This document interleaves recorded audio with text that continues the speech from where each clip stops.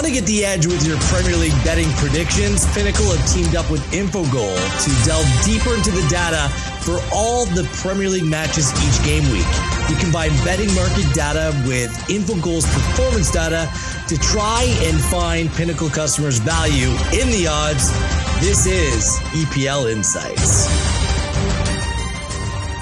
Hello, everyone. Welcome to EPL Insights with data supported by Infogol.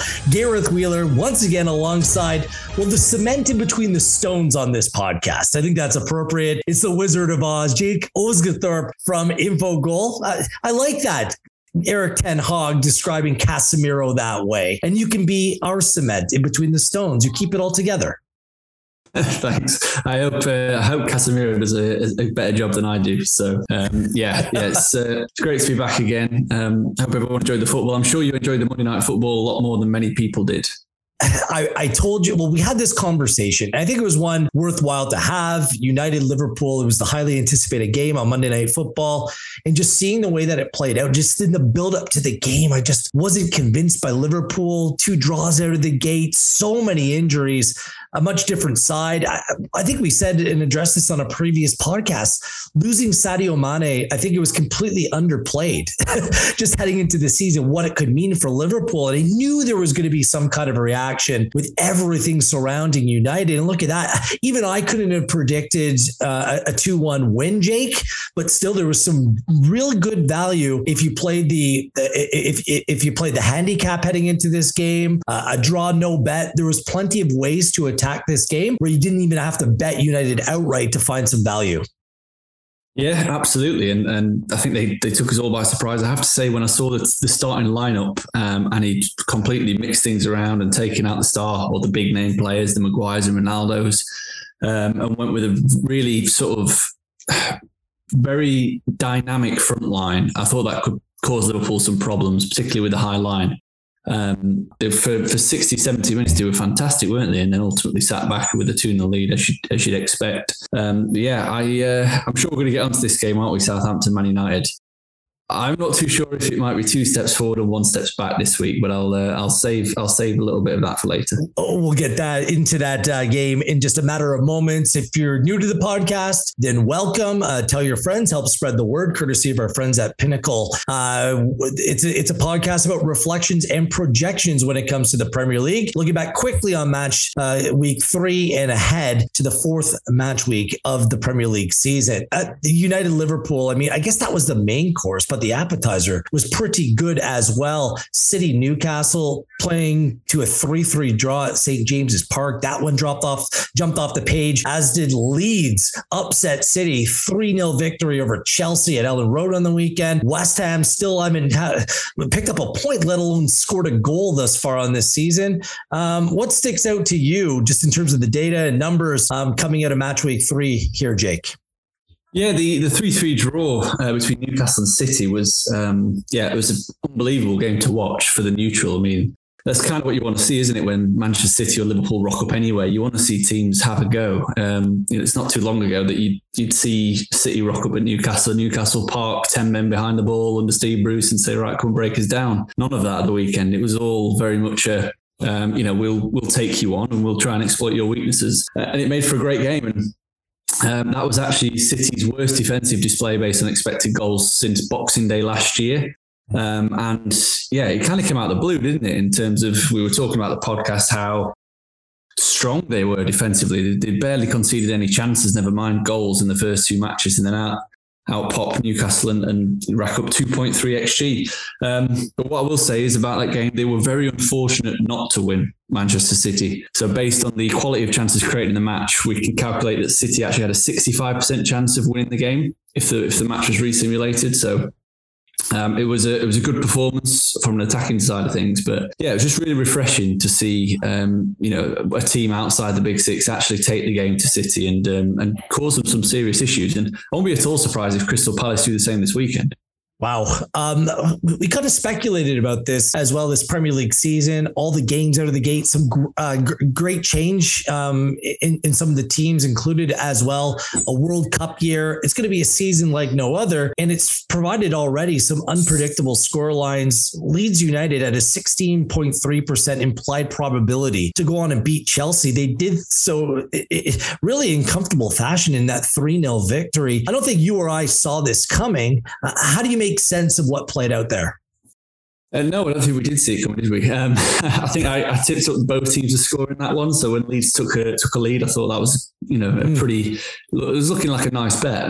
But yeah, they were fantastic. And I'm not sure Thomas Tuchel's comments after the game saying that they were the better side. I don't really agree with that. I think the XG figures, the scoreline were pretty much identical in terms of the actual result. So yeah, they were fantastic, Leeds, and they're going to cause quite a few people problems. I said it at the start of the season in the original preseason podcast that I thought Leeds would be fine, just purely because of the underlying process at the back end of last season under Jesse Marsch. I know you had a few doubts around the Calvin Phillips and Rafinha leaving, which obviously leave two massive holes, but they seem to have filled those holes by committee rather than signing one outstanding player. You've got Jack Harrison chipping in more on the forward end. You've got Aaronson's come in. You've got Tyler Adams and Rocker playing midfield, filling the gap with Phillips. So yeah, they're looking really strong. And that Brighton Leeds game on Saturday is a fascinating one. And yeah, we'll dive into that a little bit later on in the sort of flash bits, because there are some interesting data points in that. The American Revolution is playing out before our eyes. The reason why I was skeptical, Jake, is none of those players could do anything against Canada. So Adams, Aronson, Marsh used to coach in Canada with CF Montreal, the Montreal Impact at that time. So we're familiar what they bring to the table, and, good people in the game and a couple really promising players. I really rate Adams and Aronson, but against, the Maple Leaf, the Canada Red, they just struggle. Maybe they need to play Chelsea on a weekly basis. So we'll get into that. And of course, Arsenal, still the only perfect side. 3 wins from 3 games thus far. We'll get into them and what's upcoming for Arsenal this weekend as well. The Premier League outright picture continues to change. Man City's odds to go on and win the Premier League, despite dropping points on the weekend, is down to minus 275. Liverpool, what they've gone through is actually quite incredible. They are now at plus 6,000 or 600, I should say, to go on and win the Premier League. Arsenal, their odds have fallen to plus 950. They were about 4 times that at the beginning of the season. Top 4 races, they continue to change and shift as well. The most notable movers, Manchester United, still on July 18th at plus 140 to go on and finish in the top 4. You can get them now at plus 686. Perhaps you like their performance and you might be a little bit more bullish on that. I still look at that Chelsea number. A top 4 finish has dropped to minus 120. I think there could be some real value there. I still rate Chelsea. They're going to be active in the window over the course of the next week. I'm not sure if anything sticks out to you in terms of the outrights, but Chelsea minus 120, a top 4 finish. I could absolutely see that happening. Yeah, I think that it's going to be a fascinating battle, that, because I know I said at the very start of the season that Tottenham, in my opinion, were a lock for the top 4. That's looking quite good right about now, but still very early in the season. I think that they'll be the closest challengers to City and Liverpool, or maybe just City if Liverpool continue to have a weird, funky season. And yeah, then it becomes a battle between Chelsea and Arsenal. And I have to say, the way in which Arsenal started has been very impressive. I know they've had a fairly kind schedule in the sense that they've played, Bournemouth and Leicester in the last 2 matches. Leicester, a team I'm not very high on at all, and it wasn't at the start of the season. Whereas Chelsea have had a tough away game at Leeds, and obviously they've had to play Tottenham as well. So yeah, it's still early days. I think I'd still stick with my preseason prediction of the top 4 being the same as it was last season, in which case that Chelsea bet at minus 120 looks at a decent price. All right, let's look ahead and get into match week 4 here in the Premier League. Starting off with the early match on Saturday. It seemingly is Manchester United's annual end of summer pilgrimage to the South Coast, as 11th place Southampton welcome Manchester United. It's the early game on Saturday. Southampton came from behind to beat Leicester City 2-1 on the weekend. Second half brace by Shea Adams, good enough to give them the victory. The only injury in their team is really Livramento. They're without a clean sheet in the last 5 games. They've gone over the 2.5 goal total in games they played in 5 of their last 5, and both teams have scored in each and every one of their last 5 games as well. Manchester United, it's a short rest. It's a little bit weird and unusual to see a team play Monday Night Football, then play the first game on Saturday. I'm not sure if they'll mind this time around. They're absolutely flying after that 2-1 win over Liverpool on Monday. Sancho and Rashford, the goal scorers. Casemiro likely to come into the team. We'll see what kind of role he may play with United on the weekend. Still, this team cannot keep a clean sheet. Without a clean sheet in their last 8. Head-to-head, both teams have scored when these two teams have featured against one another in 7 of their last 8. United haven't lost in their last 13, but last season, these two sides played to back-to-back 1-1 draws. We all remember what happened in 2021 before that 9-0 thrashing at Old Trafford, United over Southampton. United are a favorite, a short favorite. You can get them at -122 for a win. Does Manchester United do the unthinkable, Jake, and go back-to-back in consecutive weeks? They obviously have a chance of doing so. They were really impressive on Monday. But I think it'll be a lot more difficult than people will expect to back that performance up this weekend, just purely because against Liverpool, United started with energy, as we discussed. They played a very dynamic and very quick front 3, which allowed them to press high up the pitch. And they played it at a pace that Liverpool couldn't really match. But that won't be the case for Southampton, because they are as youthful, as exuberant and as quick, and they press as aggressively as well.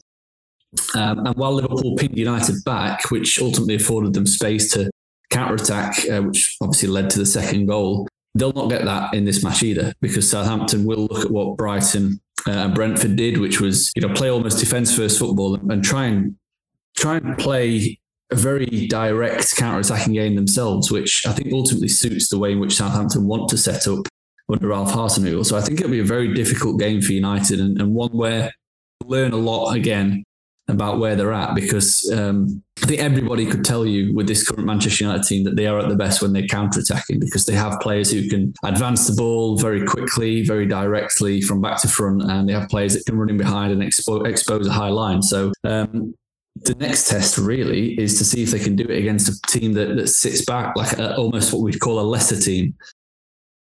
Basically, Manchester United, the onus is on them to go and win the match rather than sit back and try and counter-attack, because they were the underdogs against Liverpool, weren't they? And you kind of play with a bit of freedom when you're the underdog, because you've got nothing to lose.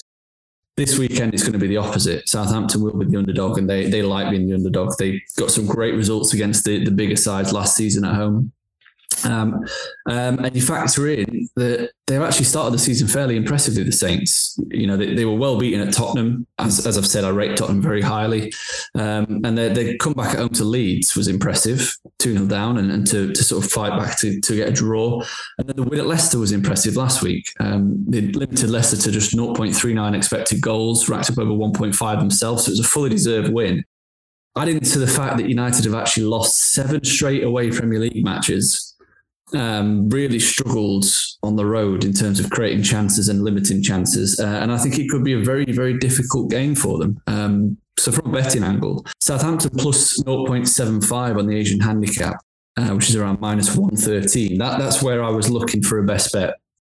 And that basically means that if Man United actually win the game by 1 goal, we only make half a loss. If the game's drawn or Southampton win the game, then we get a winner. So yeah, I've got this finishing 1-1 again. I know you said the last 2 fixtures between these two have got 1-1. I've got it as 1-1 again this time around. I think Southampton will be really awkward for them.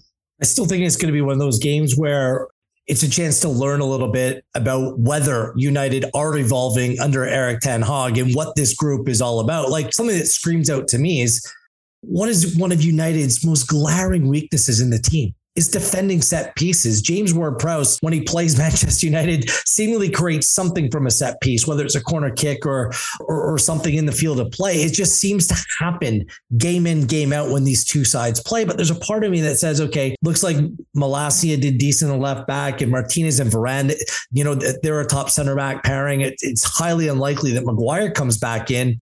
Casemiro at in the holding role, the midfield, this team looks a whole lot more robust. And I'm just not sure if the talent or lack thereof in the Southampton side can handle Manchester United when they're playing full of confidence, if they get off to a good start in this game. I'm not sure what that may do to any potential play. I'm looking both teams to score potentially no at plus 137. Again, it might be one goal either way. I just don't think that this will be a high scoring affair. Like, something has to change with United in the way that they defend. It needs to be better. I thought it was better against Liverpool. Despite Mo Salah's goal, I thought they did overall a decent job. And I'm just not sure that Southampton, other than from set pieces, really have a group that can really challenge this United side. Yeah, I don't think they'll need to challenge hard, though, from an attacking standpoint, because as you said, defensively, there's so many question marks still. And as I said, I think this is another awkward mismatch for United, because the way in which Ten Hag wants them to play is going to leave them very stretched at the back and leave plenty of spaces for the likes of Che Adams running behind, who is a very powerful runner of the ball and someone who likes to play on the shoulder. I think Southampton will get a fair few chances in this one. And I'm not jumping onto the Man United bandwagon just yet. I need to see more, because, they've, I think it was under Ole Gunnar Solskjaer, they had a fantastic record against the Big Six. They really did. They had I think they went to Manchester City, beat them a couple of times. They've done well against Liverpool, Chelsea, etc. That I expect them to do that, because they have the game plan to sort of really hurt those teams. Whereas against the lesser sides, where they have to actually put a foot on the ball and create a chance, I mean, maybe having Eriksen in the team and might help unlock those sort of low block defences. But either way, I think Southampton will get chances, and I've got them down for a point. Just one more thing to keep in mind: quick turnaround with midweek fixtures all over the Premier League next week. Quick turnaround for Southampton, playing Chelsea at home on Tuesday. United doesn't play till Thursday against Leicester City. So we'll see how that may affect the team selections for both sides as well. A big bounce back spot. Is this the week that Liverpool finally comes away with their first win? At least on paper, it looks advantageous to them. They're back at Anfield and they take on Bournemouth. Liverpool, of course, lost 2-1 at United on the weekend. The injury list remains. Thiago, Jota, Matip, the Ox, Konaté, all out. Nunez suspended. Naby Keita and Curtis Jones are severe doubts, major question marks ahead of this game as well. They haven't won in 4. They haven't come away, played a game where they picked up a clean sheet in their last 6. And most incredibly, they've conceded the first goal in 5 of their last 6 games. That trend continued at Old Trafford midweek. Bournemouth absolutely got smashed at Arsenal. It was done within 11 minutes as Odegaard came away with the brace. Saliba added another in the second half. It was a 3-0 home loss. Scott Parker wasn't happy whatsoever. Injuries for Bournemouth: Brooks, Rothwell out. Questionable are Frederick Solanke and Stanislas. Bournemouth, by the way, they've been first to concede in 4 of their last 5 games. Head to head, when these two teams play in their last 9, each and every game has gone over the 2.5 goal total. Liverpool have won 6 in a row, haven't lost to Bournemouth in 7, and have been the first to score in 5 of 6. And by the way, if you're expecting goals and expecting Liverpool to take it out on Bournemouth this weekend, Bournemouth without a clean sheet in their last 13 games against Liverpool as well. There's no surprise, Liverpool, a considerable favorite here, Jake. But what is worth backing in this game? For me, I'm going to be very boring and say nothing. It's not boring. Sometimes the best bet is to have no bet. I think we all think that Liverpool are going to win this game comfortably. That's the way I think anyway. But, the handicaps are 2.5. Do I think that this current Liverpool team, with the doubts and the injury list, could, the chances of them hitting 3-0 or 4-0 are a lot slimmer, I think, given the injury list and the reliance on the likes of Milner and Henderson to be a creative force in midfield. Liverpool win to 0 was something I was looking at, but that's quite a short price as well, at around minus 160. So yeah, I just thought from a betting standpoint, I'd leave this one alone. Bournemouth have started like one of the worst teams in the league. They've racked up just 1.02 expected goals across 3 matches, which is just 0.3 per game. They are struggling in attack, which is why the win to 0 sort of made appeal, but soon just swatted that away because the price is just too short to risk, given the way in which Liverpool have defended so far, because 1.5 expected goals against per game over 3 matches against Fulham, Palace and United is a really poor total for a team that ultimately have been extremely reliable at the back for quite a long period of time. So yeah, I just thought the best thing to do with this one was just to give it a watching brief, and hope. I do hope Liverpool get back on track. I hope that they find their mojo again, because if they don't, then it could well be an absolute canter of a title race for Manchester City. Well, I was going to say the one thing that I would bet my mortgage on is for Liverpool to score first, but at minus 653, that would have to be my mortgage, your mortgage, everyone's. Like, it just doesn't really make much sense to me. I'm with you. I was looking at Liverpool to nil as well, but at minus 158. Might be a little bit of a stretch considering how vulnerable they've looked. Teams are picking on Trent Alexander-Arnold down that Liverpool right side. And obviously, if you've been on the internet over recent days, the memes of Virgil van Dijk, he's starting to be made out like he's Harry Maguire. It's unbelievable what's happened. Like, has it struck midnight Cinderella and Van Dijk turned into a pumpkin? I'm not willing to go that far, but certainly that's what it's being made out to be. So this one, I'm just looking at the board and there's not much there for me, unless you're backing Bournemouth in this game away from home at Anfield. What this game means for Liverpool, I just don't see it. Absolutely not. No. As we said at the start of the season, the Bournemouth are the rightly relegation favourites. They'll probably finish bottom. I've not changed my opinion on that at all from what I've seen. Just shocking going forward. They're literally offering nothing in attack. I know they've had a tough schedule playing Manchester City, Arsenal and Liverpool. Obviously in a 3-game stretch is not ideal, but you'd hope that they at least cause a few issues for both those teams already. The only thing, as you said, the win to nil that's putting me off that is just purely because the high line Liverpool play and the ease with which they seem to be getting exposed with it at the moment. I don't know if there's an issue there between Trent Alexander-Arnold, Gomez and Van Dijk, or whoever plays next to, because that channel seems to be really easily accessible. It could be the midfield issue. Usually they have a midfielder that slots in and fills that hole. It might be Keita or Thiago or whoever it is that's not there, or maybe it's Henderson that is usually there and just not playing to the same standard. So too many question marks about them defensively for me to get involved. To your point about Bournemouth, the worst XG in all of the Premier League with just one through 3 games played. On to another match featuring on Saturday. Manchester City back at home. Should be a good one. They're in second place in the table, facing 9th place Crystal Palace. City come in after that thrilling 3-3 draw at St. James's Park. Gundogan, Haaland and Silva has scored goals for City as they came from 2 goals down to earn that draw. Their XG was good, 3.77, but gave up a lot of chances. Uncharacteristic for Manchester City, 2.3 for Newcastle in that game. Laporte's injured. Ake potentially injured as well, not making life easier at the back for Manchester City. Jack Grealish is questionable ahead of this game as well. City being the first to score in 5 of 6, and Erling Haaland off to a flyer, 3 goals with an XG of 3.4, 11 shots, 6 on target, the 3.4 XG, the second best so far in the Premier League. Crystal Palace coming in off a 3-1 win over Aston Villa. Zaha with the brace after Ollie Watkins opened the scoring for Aston Villa in the 5th minute. Palace were good, an XG of 2.93 in that game. Injuries, Ferguson, Butland, MacArthur, and Tompkins all remain out.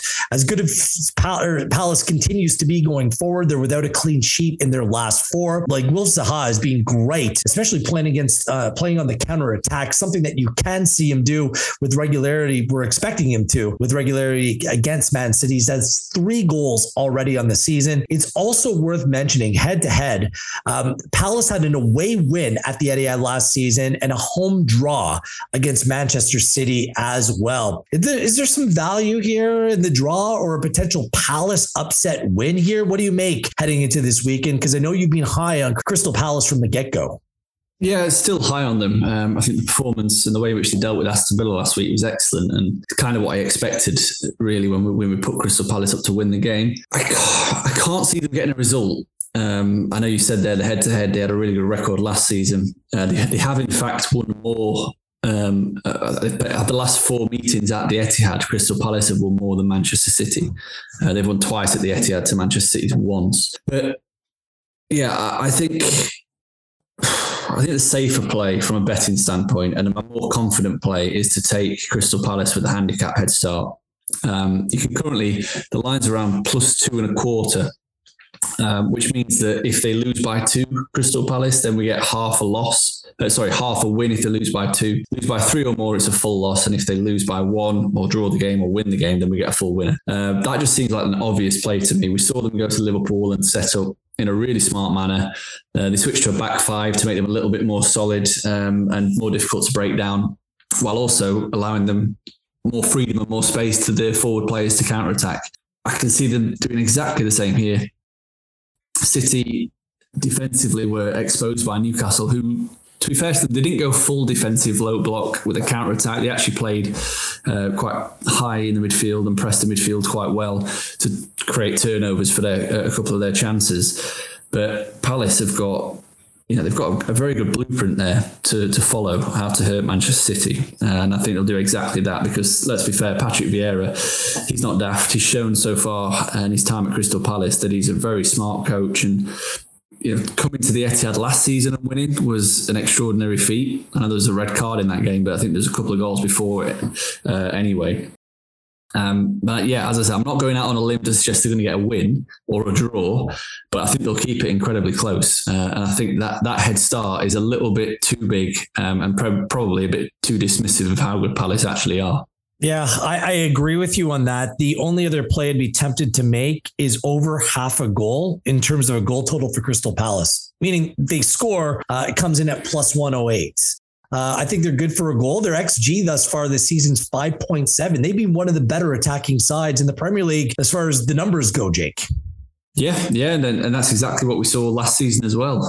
Particularly at home, they did most of the damage on that front. But away from home, they always carry that counter-attacking threat with the likes of Zaha. And you've got Eze now, who's an unbelievable ball carrier who can beat tackles and progress the ball up the pitch. Elise can do the same job off the bench if needs be as well.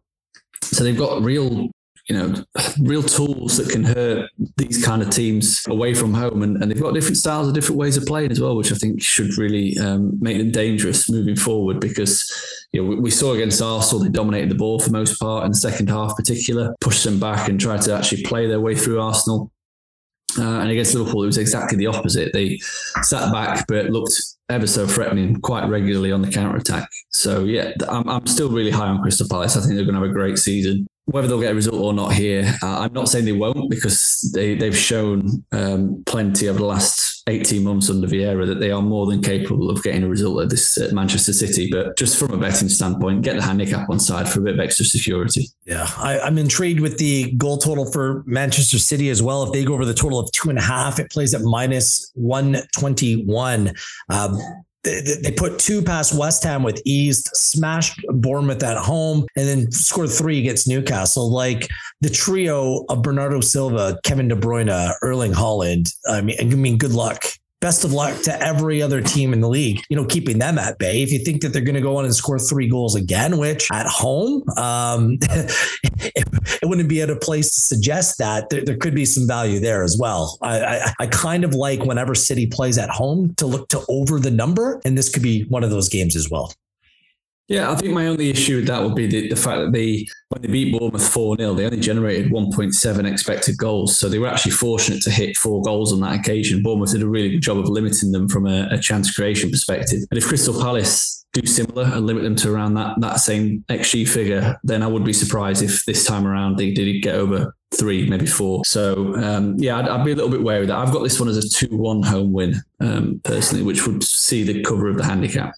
Makes a lot of sense. Let's move to the final game on Saturday. Arsenal, a perfect start to the campaign. 3 wins from 3. They're on 9 points as they take on 7th place Fulham, one of the surprise outfits thus far in the Premier League. Done very well. Arsenal, let's start with them. A 3-0 away win at Bournemouth on the weekend. Odegaard with a brace. Saliba with another goal as well. They've won 9 games in a row and gone over the 2.5 goal total in 5 of their last 6 and have been the first team to score in 7 of 7 and the first half winner in 5 of 5. Jesus, Martinelli, Odegaard all have 2 goals in the season. And Reece Nelson, really the only notable injury of any type in this team. team. So they're fit and they're firing out of the gate. Fulham, what a start to the season for them. Mitrovic, his 90th minute winner, a powerful header to the far post. It was a great goal as they beat Brentford. 3-2 was the final at the Cottage. An XG of 2.83 in that game. They're still without Wilson, Bryan, and Solomon. They haven't lost in their last 5, and both teams have scored in Fulham games in 5 of 6. Alexander Mitrovic, remember how much he struggled? He was unplayable, like as in they couldn't and wouldn't play him last time they were in the Premier League. He has 3 goals on 15 shots and the best XG among any player in the Premier League with 3.47, the most shots and the most shots on target as well so far. Do Arsenal keep this perfect streak alive, or do Fulham continue to surprise out of the gate heading into this really interesting game this Saturday? Yeah, I think this is a straightforward home win for Arsenal. I think the streak's going to be well. Straightforward. Wow. Yeah. I know I might be doing a slight disservice to Fulham, but the way in which Arsenal over the last season in particular have performed at home, this should be a very straightforward home win. They've been excellent so far this season, but last season at home, they were pretty much flawless. I think only lost 2 matches, which was against Manchester City and Chelsea early on. And over the last 20 home games under Mikel Arteta, they've averaged 2.27 expected goals for, 1.02 expected goals against per game. So simply excellent underlying process. It's not far off what we see from Liverpool and Manchester City when they play at home. Just to kind of highlight how the sort of trajectory that they're currently going in at the moment, Arsenal, which is very much getting closer to those top 2 rather than further away. And yeah, Fulham, they've been good, unbeaten, 5 points, very impressive in attack against Brentford. But this is a big step up. You know, the only away game they've had so far was at Wolves, who were one of the, I was going to say worst attacking teams. I think that's probably fair. This is a completely different ball game because Arsenal have the tools to absolutely ravaged this Fulham backline, which has been relatively untested. We saw them, they kept Liverpool at bay for 45 minutes and did really well in that first game. But as soon as Liverpool went up a gear, brought Núñez on, it was haphazard defending. Liverpool created 4 big chances in that second half and racked up nearly 2.2 expected goals. So clearly they are very gettable as a defensive unit. And Brentford themselves managed to rack up 1.7 XG. So I'm fully expecting Arsenal to score 2, 3, 4 goals in this one. I think that the way in which they're playing, I would say the correct word is that they are purring right now. They are really purring. Arteta's got them finely tuned. He's got a nice mix of experience and youth, and that front 4 look really menacing. I'm more than happy to go in with a similar bet to what I had when Arsenal hosted Leicester a couple of weeks ago, which cruised in as well. I think on that occasion, the line was at -1. This time it's -1.5, but still happy to take that, which is at -106 as the price. Arsenal to win by 2 clear goals. I think that they win this one quite comfortably and maintain their spot at the top of the table. That sounds weird, doesn't it, to talk about Arsenal at the top of the table? It's so weird, and I'm not there yet, to be honest with you. I haven't purchased my ticket yet to get on the Arsenal train. I just can't do it yet. Like, look, the opening match win against Crystal Palace, it wasn't a 2-0 game. I give them full credit for, Palace squandered some chances. I don't think Palace was at their sharpest. Full credit to Arsenal for coming away with a win, but back-to-back wins over arguably the 2 worst teams in the Premier League, Leicester City and Bournemouth, back-to-back. You need to show me a little bit more. They've been impressive. There's no denying that. Much more like a team. There's balance in this group, but I'm still not sure yet. On the same side of the ledger here, I'm not 100% convinced by Fulham, but I know that they're full of energy. It looks like that this team shows no fear. They're willing to come out and attack. They haven't lost a game in their first 3. This is a very straightforward start to the season for Arsenal. They should be winning these games. Their first 5 or 6 games, aren't the most difficult. They play Aston Villa on Thursday. They even have a break between this game and their next. So it plays into an Arsenal win. I'm a little bit leery of making any Fulham bet here, but I kind of like both teams to score in this one.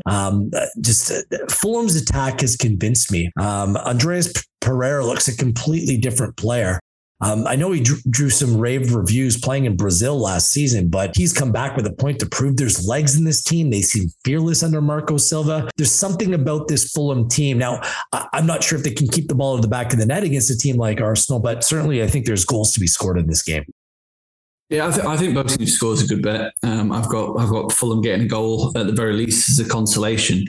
I just think I'll just pick it up on your point there about not being sold. Arsenal were very good last season. The issue I had with them was that they weren't winning convincingly, particularly against teams that they should be beating convincingly. And so far this season, they've done that. That was my main issue with them going into last weekend's game. We're all expecting Arsenal to win, but make a statement, like do a Liverpool or Man City and win the game comfortably with plenty in hand. And they did exactly that. And granted, Bournemouth are a really bad example because they're rubbish. But they did it with Leicester as well. You know, the 4-2 scoreline completely flattered Leicester. Arsenal were more than probably deserving of a 3-goal cushion in that game. So yeah, if they can continue to win the games that are expected to win, but win them in a manner that we've been witnessing City and Liverpool do, which is almost just cruising through matches and making it look really easy, then I will start getting on the train in terms of them getting into the top 4. And that title train is a bit premature, as you said. I'm nowhere near that. I don't think I'll get near that, even if they are 2 points behind City with 4 games to go. But the top 4 train, that could be boarded over the next 2-3 weeks if they continue in the same manner that they're doing. I'm going to take the bus instead, and we'll see where it leads me. I'm staying off that train. Let's get back to the late game, the final match of the weekend on Sunday. It's Nottingham Forest back at home, where they won their first game back in the City grounds. Upon the return to the Premier League, they beat West Ham last weekend. A hard-fought 1-1 draw against Everton, a game they'll feel like they maybe should have had a little bit. Brendan Johnson scored in the 81st minute. They gave up a late equalizer to Damari Gray in the 88th minute, but still a 1-1 draw for Forest, a decent result. Niakate, Richards, they remain out. Callback is questionable. For Spurs, a less than convincing 1-0 win against Wolves. The visitors took the game to them in the first half, if we're going to be honest. But guess who? Harry Kane in the 64th minute scored the goal, the most goals by one player for one club in Premier League history. The only considerable injury remains in the Spurs team is Romero at the back. He remains out. And there's considerable time off between games for Spurs as well, as they head-to-head. This is the first game between Forest and Spurs since the EFL Cup in 2014. And of course, they haven't played in the Premier League since 1999. Who do you like in this one? This might be a more tricky game than expected for Spurs to go away to a place which was absolutely bumping when Forest took on West Ham in their opening home match in their return to the Premier League. Yeah, I've rocked back and forth with my bet on this one and my fancy, because I do think that Tottenham will win, but like you said, I think it'll be a bit more difficult than the odds perhaps suggest. So Forest plus 1.25 on the Asian handicap was initially my pick, but having looked at the figures and the numbers, I can't be getting on side with Nottingham Forest right now, because while they have picked up 4 points, they've been really fortunate to do so based on expected goals. They've actually collected the 3rd fewest expected points heading into the game week 4. They've lost the XG battle in all 3 matches and have allowed over 2 expected goals against per game, while generating just 1.15. So that to me, over the previous 5, 6, 7, 8 seasons, that has gone down as a relegation-worthy underlying process. So if that maintains, which I don't think it will, then they will be in trouble. But as we've said originally, and as I've been banging the drum, I think over the first 4 or 5 weeks, we can't really judge Nottingham Forest because they're still bedding players in. There's still new players getting used to the system, getting settled into the country. And I think it'll take them a while to actually get going and find their feet properly, in which case I think they'll be fine. But as it is right now, something's got to change. Otherwise, Spurs will probably beat them convincingly. I've been really impressed with Tottenham. I know you said they were on the ropes a little bit in that first half, but if you look at the shot map on Infogol, it really wasn't anything to worry about, because Wolves have got, which we'll touch on in a minute in more detail, Wolves have got a really bad habit of taking really bad shots. And by that, I mean taking low probability chances from 25 yards rather than playing a couple of extra passes and trying to create a better chance. So Spurs were, while the shot count looked quite extreme at halftime, Spurs were, in my opinion, never really threatened or worried, because yes, someone could hit a shot from 25 yards that could fly in the top corner. That happens. I think if you ask Conte, he'd be more than happy with letting any opposition just shoot from outside the box, because the chance of you scoring is, you're looking around 6% up to 10%, depending on the angle and the players in between the ball. So all in all, I wasn't too worried about that. The second half, they were much better. Got a deserved win because they created the better of the chances. But yeah, the clincher for me and why I moved away from the Forest angle was because of Tottenham's away process and results under Antonio Conte. So usually, in previous seasons, years, we've known Tottenham to be very flaky, particularly away from a bit like Arsenal. They've both been like that. Yeah. But they've only lost 3 of 15 away games under Antonio Conte. They've won 7, so obviously drawn 5. But the XG process over that period was really positive. It's 1.8 expected goals for, 1.35 against. So again, it's not quite the levels of a City Liverpool when they travel, but it's very, very much third best in the league. And if they can hit those same levels, I think that Spurs will win this game because of what I've said about Forest being defensively vulnerable. But the way in which Forest attacked in that game against West Ham with the crowd behind them, and I think I said it last week when we went for the unders in this Everton-Forest game, I think there'll be a different proposition at home compared to away. I think they'll be much more cautious and wary when they're playing away from home, maybe a bit more negative. And when they've got the crowd behind them playing at home, I think they'll play more on the front foot and try and take the game to opponents, in which case I landed on both teams to score as my bet, which is around -106. And it's a bet I really like at the price. I think it's got a fantastic chance of landing this weekend. I think it's a fascinating game in terms of setup as well, because both teams will play a back 3. And it's just a case of who can expose the other one more. And from what we've seen from Forest, the way in which West Ham managed to get down the channels of the fullbacks, the wing backs, I think Tottenham will probably be able to do some damage. So I've got them winning 3-1, but I thought both teams to score was a best bet.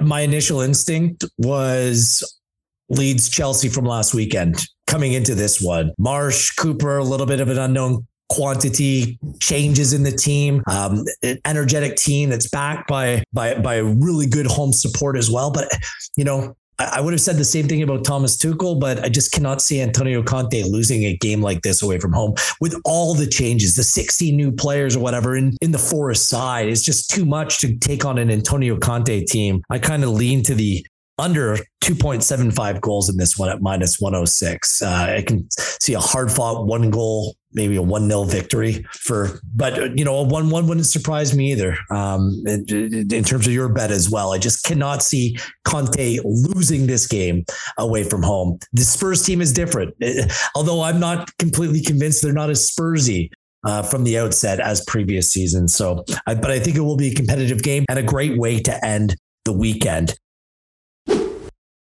Let's go rapid fire for the remaining fixtures, because I know you want to get into a couple of these other games, potentially with your best bet of the weekend as well. Let's start with, or stay with the games on Sunday. Wolves and Newcastle. Wolves are 18th in the table. We saw Nunes and Guedes make their debuts. I thought both were good. The question around Wolves is who's going to score, and Newcastle right now is potentially who may be out, as Wilson, Byrne both came down with knocks, a hamstring and a concussion respectively on the weekend. Those are two important players for Newcastle. And there's also a look ahead game for Newcastle as they play Liverpool on Thursday. This one's intriguing as well. Yeah, it really is. Yeah. And I touched on it there about Wolves in terms of the shot locations. So against Tottenham, they racked up 0.8 expected goals. And that came from 20 attempts. So you're looking at an average of 0.04 expected goals per shot. And that basically means that each shot that they took in that match had around a 4% chance of being scored. So not very smart to be doing that on a regular basis, which is ultimately what they've been doing so far this season. So overall, 3 matches gone, 3.1 expected goals for, 42 shots taken. So they've averaged 0.07 expected goals per shot. And they've only created 2 big chances in 3 matches. So they've got a real issue in terms of generating good opportunities. They seem to be a team who get in and around the area and just pull the trigger, whereas they perhaps need a bit more invention and a bit more calmness rather than being a bit frenetic and just pulling the trigger and taking a shot. Other than that, they've been very strong defensively, as we've come to expect really from Wolves. 1.18 non-penalty expected goals against per game is what they've averaged. So if they can sort out that creative issue, which they'll be hoping that Nunes helps with, and Guedes, and they've been linked with a striker from the Bundesliga, I'm probably going to butcher his name here, Sasa Kalajic. I think. Close enough. Yeah. He's big Austrian striker. Big Austrian striker, yeah. So if they can get someone like that over the line, then that might solve the issue. But having said all of that, I do think that Wolves are potentially a bet this weekend against Newcastle. Plus 0 on the Asian handicap at minus 111, so money back if the game ends in a draw. You mentioned the injury issues for Newcastle. But my main issue with them is that away from home, results have been good, performances have been bad. So they've been really fortunate to get the amount of points as they have away from home under Eddie Howe. There was a prime example last time out against Brighton where they were pretty much non-existent in the game, and Nick Pope single-handedly got them a point. Well, their average across the last 14 away games under Eddie Howe is simply shocking. 1 expected goal created per game, 1.94 conceded. So they've been comfortably out-created by pretty much every opponent on average when away from home. So unless those levels improve, can't see them getting another positive result. So as much as I don't like to, because of the issues in attack that Wolves have got, I think that they're probably the most likely winners of this one. Interesting. I love myself a Wolves draw bet at plus 232. That one jumps off the page for me. It's not my best bet of the week. My best bet of the week comes in Sunday's other fixture from Villa Park. It's Aston Villa and West Ham. West Ham, incredibly, the only team without a goal thus far in this Premier League season. 3 losses from 3 games. My best bet comes in this game and it's over 2.5 goals scored. I love the total at minus 116. Villa are a mess at the back and expected goals against at 5.5 without a clean sheet in their last 5. West Ham are going to have to press. Defensively, they were a mess. Timo Kehrer was all over the shop in his West Ham debut. Still, center back defensively, there are questions there. Kufal and Dawson, both questionable for this game. West Ham's without a clean sheet in their last 4 as well. And head-to-head, both these teams, there's goals in this fixture. So that's my best bet of the week. Not sure if you have anything to add to that. I've got the same bet now, over 2.5, yeah. Villa defensively struggling. The only bright spot for them actually came at home where they put on a decent attacking display against Everton. So, yeah, I'm expecting similar from them at home. More of a gung-ho approach, take the game to West Ham. And, yeah, West Ham have been very vulnerable of late. So, yeah, I like the overs in that. Well, let's go rapid fire for these last 3. Brighton, 7 points. Are they for real? They take on Leeds United. 2 wins and a draw as well. They're on 7 points as well. 2 informed sides. I can't believe we're saying this. And I guess this weekend we'll see which side will take a step forward. Is there a bet here you like, or one of these sides that has impressed you more than the other? There's not really a bet I like in this game. I've been equally impressed by both. Brighton, they've got the real potential to be a surprise package and actually crash into Europe this season, because that's the levels that they've been hitting over the last 2 seasons under Graham Potter. The main issue they've had is converting good home performances into home points. That is the only difference between them and European football, in my opinion, because away from home, they are excellent. And they seem to, for whatever reason, get the results that the performances deserve. So I did a little bit more digging. They've had 39 home games under Graham Potter. They've created 65.7 expected goals for, which is an average of 1.68 per game. They've only scored 41 times. So they've underperformed by nearly 25 goals over 2 seasons. So based on calculations, 0.03% chance of them scoring 41 goals or fewer from the chances they've created. And they actually had a greater chance of scoring 90 times from the chances they've created than they have of scoring 41 times. So just to put into perspective how wasteful Brighton have been in attack at home. It's only at home. I don't know why. I'm still digging into the data to figure that exactly why that is happening. And I did a little bit of the second level data, but just for last season. So not the post-shot expected goals that Brighton were putting up was, I think, 18.7. So their actual shot-based expected goals from last season was 32.7-ish. Their post-shot XG was 18.7. So they were actually reducing the quality of the chances they were taking by around 15 expected goals because of the shot locations that they were taking, that they were putting the ball. So that tells you poor finishing. There's a lot of blocks in there that might be caveats as well. But yeah, that's something they need to work on. And until I see a period of 3, 4, 5, 6 games where they are starting to finish the chances at home, then I'll always be a little bit skeptical of backing them at the Amex. So yeah, it's a very strange occurrence. And it's a big sample size we're talking about as well. Man, the Trossard second goal against West Ham on the weekend, it was a thing of beauty. So trending in the right direction, need to do it the MX this weekend. Two more games to get to. Brentford and Everton on Saturday. We've discussed this before. Brentford, an excellent home side. Everton, a miserable side away from home and still don't have a win on the season. At plus 103, a Brentford win. That's got to be in the cards, isn't it? Yeah, that's the bet. Brentford plus 103 is the bet. As we've said from the start of the season, 7th best home side in the division last time around, battered Manchester United in their only home game so far. Everton, miserable away from home, ranked as in the bottom 3 on every major metric away from home under Frank Lampard. So yeah, I can't see anything other than a home win in this one. And finally, it's now the Wesley Fofana derby. It was once upon a time the Danny Drinkwater derby, or maybe the N'Golo Kanté derby, whatever you want to call it. Chelsea, after being smashed last weekend, Koulibaly suspended as well. It was brainless stuff at the end of that game. They take on Leicester, who look to be in a world of hurt right now, 19th place in the table. Is there a bet here that you like? Yeah, I like over 2 3/4 goals, which is at minus 118. So if there's exactly 3 goals, we get half a win. I can see this being more than 3 goals. Leicester, there's something really wrong there, isn't there? I've actually been banging the Leicester are in trouble drum since midway last season. Defensive process was on track to be one of the worst that Infocal's ever seen halfway through last season. They managed to adjust it slightly, make it slightly better. But overall, they've remained really awful. And they've welcomed players back from injuries, but there's massive unrest, isn't there, around the stars? Madison, Fofana, Tielemans, all, subject of transfer rumours. So far this season, they've been shocking again. 8 goals conceded, winless. The main issue I've had with them is that as well as being poor defensively, they've actually been shocking in attack, which is a huge surprise given the quality that they have there. The Barnes, the Madisons, the Vardys. They've averaged just 0.53 expected goals for per game so far this season.